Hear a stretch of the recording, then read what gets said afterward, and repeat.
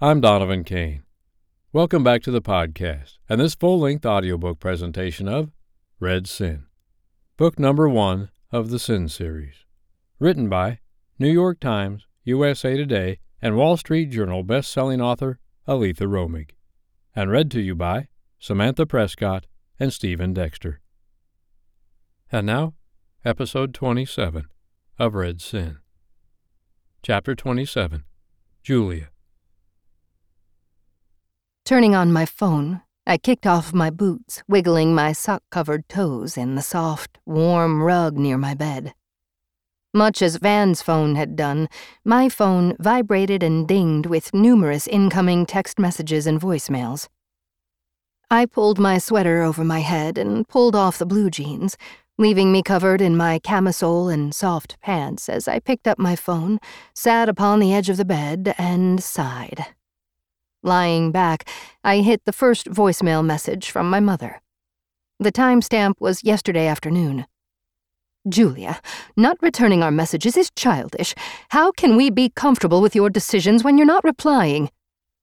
Listening to her dismissive and demeaning tone had the opposite effect of what her words intended. Closing my eyes, I let her message settle over me. As it did, I saw the errors of my ways, not recently, but in the past. For the entirety of my life, I'd simply accepted my position in the family as the child. Despite my age signifying adulthood, I'd never exerted my independence. I'd never been encouraged to do so. My place was to accept my role as the Wade heir, as Mrs. Schuyler Butler, and with taking over ownership of my stock of Wade, in name only. It was never planned for me to be involved in the future of Wade Pharmaceutical. My father's recent confession confirmed as much. Skipping 3 voicemails from my mother, I hit the screen to listen to the most recent, last night at near midnight. "We're here, Julia. Come out of the house." I exhaled as my stomach dropped. My parents had been here at Van's home. Are they still here in northern Wisconsin, or have they gone home? The text messages from both of my parents chronicled their flight to Ashland and their research that allowed them to find Van's address. There wasn't anything dubious about what they'd done. Donovan Sherman's address was public record. Standing, I laid the phone on the bed, deciding to go downstairs and fill Van in on the identity of our visitors before my shower. As I reached the door to the hallway, I heard the ring of my phone. Begrudgingly, I turned around. "Fine, Mom. I'll talk to you." I spoke to no one, thinking how I hadn't ignored their messages or calls. I'd been outside of cell coverage. Approaching the bed, I decided not to tell her that. If she thought I was being childish, there wasn't anything I could say to change her mind. The name upon the screen wasn't who I expected, and immediately improved my disposition. The last time we'd spoken was when I told her the wedding was off. Will I tell my friend that I have a new wedding on the horizon? I answered, "Vicky, I'm worried about you. How are you doing?" My cheeks rose higher.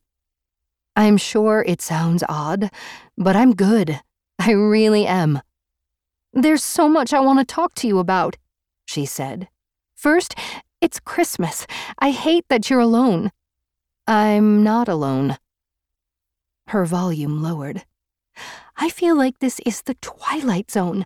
I saw a news bulletin about you and Schuyler working out your differences." "I promise that's not true." She sighed. "I didn't think it was. Come back to Chicago. You can stay with me. We both know that your mom can be overbearing. You can hide out in my apartment and not even let your parents know you're in town. I just want you safe." I sat back on the edge of the bed. Vicky knew my family, and she was right. Mom could be overbearing. One of the things I loved about Victoria was that we'd been friends long enough that we knew most things about one another and our families. If life hadn't taken its most recent crazy turn with Van, I'd welcome her invitation. "I miss you, Vic." "I miss you too. I feel like I've lost 2 of my best friends." My curiosity got the better of me. Have you spoken to Beth? I have. I'm sorry. Don't be sorry. You and Beth are friends. So are you and Beth. She said she's tried to talk to you, leaving messages and texts. She saw the article about you and Skylar working it out. She should know that's not true. She doesn't. She says she's in limbo. She even called your mom. I lay back on the bed. I heard. Mom thinks I should call her. I don't, Vicky said. She's my friend, but damn, it's not like she didn't tell you she was involved with just someone. She didn't tell you that she was involved with Skylar.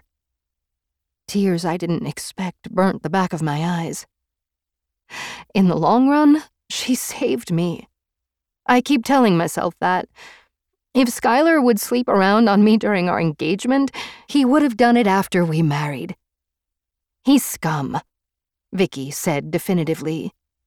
I'm not sticking up for him, but I think that neither of us was in love with one another. We were just going forward on the road that was laid out for us when we were too young to question. The reason Beth doesn't know if the news is true or not is because Beth hasn't spoken to him since you left. I sat up. What? He left town around the same time. He hasn't returned her calls. Mrs. Butler has been calling everyone to find him. Where did he go after he left Ashland? Does Skylar's mom know that Beth is pregnant? I asked. Vicky's volume rose. Oh, girl, I don't know. And if I were Beth, it sure as hell wouldn't be a discussion I'd want to have with the Butlers without Skylar's support. Poor Beth. Had I really just had that thought? When are you coming home? Vicky asked. I got the job that I told you about. I'm going to stay here for a while. She laughed. That's another weird Twilight Zone-y thing. I knew you applied for a job, but yesterday, the crazy-ass news people have you engaged to someone else. It's wild. They twist everything. Before I could reply, she went on. I looked the man up. He's uber rich and some good-looking recluse. I told my mom about it and said you'd gone for a job, not a new proposal. The job opportunity is why I came up here. The whole thing hasn't exactly worked out as I planned. Tell me about the job, Vicky said. The job is to write Donovan Sherman's memoir. That's the guy, she said, her voice rising. I swear, those reporters are crazy. I sat taller. They aren't. He did propose. I said yes. What the hell? I nodded. I did. I know it's fast. Lightning fast. I mean, he was good-looking, but isn't he too old for you? Not as old as I expected when I went to the interview. His age doesn't bother me. Julia, you're really going to marry him? I don't approve. You don't? I asked, surprised. I think he needs to meet your only best friend. Then we can discuss this. My smile returned. I'd love that. After the holidays, when I go back to Chicago to gather my things. Will Van go with me to Chicago? I'd made the comment without thinking. After all, he was a successful man. He more than likely didn't have time to help me pack. Maybe I'd said he'd be there because I wanted him to be. Vicky was talking. You're moving up to northern Wisconsin? Really? Chicago doesn't get cold enough for you? You wouldn't believe how cold it is here. Especially in a one-room cabin without electricity. I didn't say that last part because if I did, I'd admit other details about the last week to Vicky. That's what friends did. It wasn't what Beth did. By the time Vicky and I hung up, I changed my mind about going downstairs. My news regarding my parents could wait. Soon, I was under the warm spray of the shower, washing away the remains of Van's and my night and morning of passion. The end of this episode.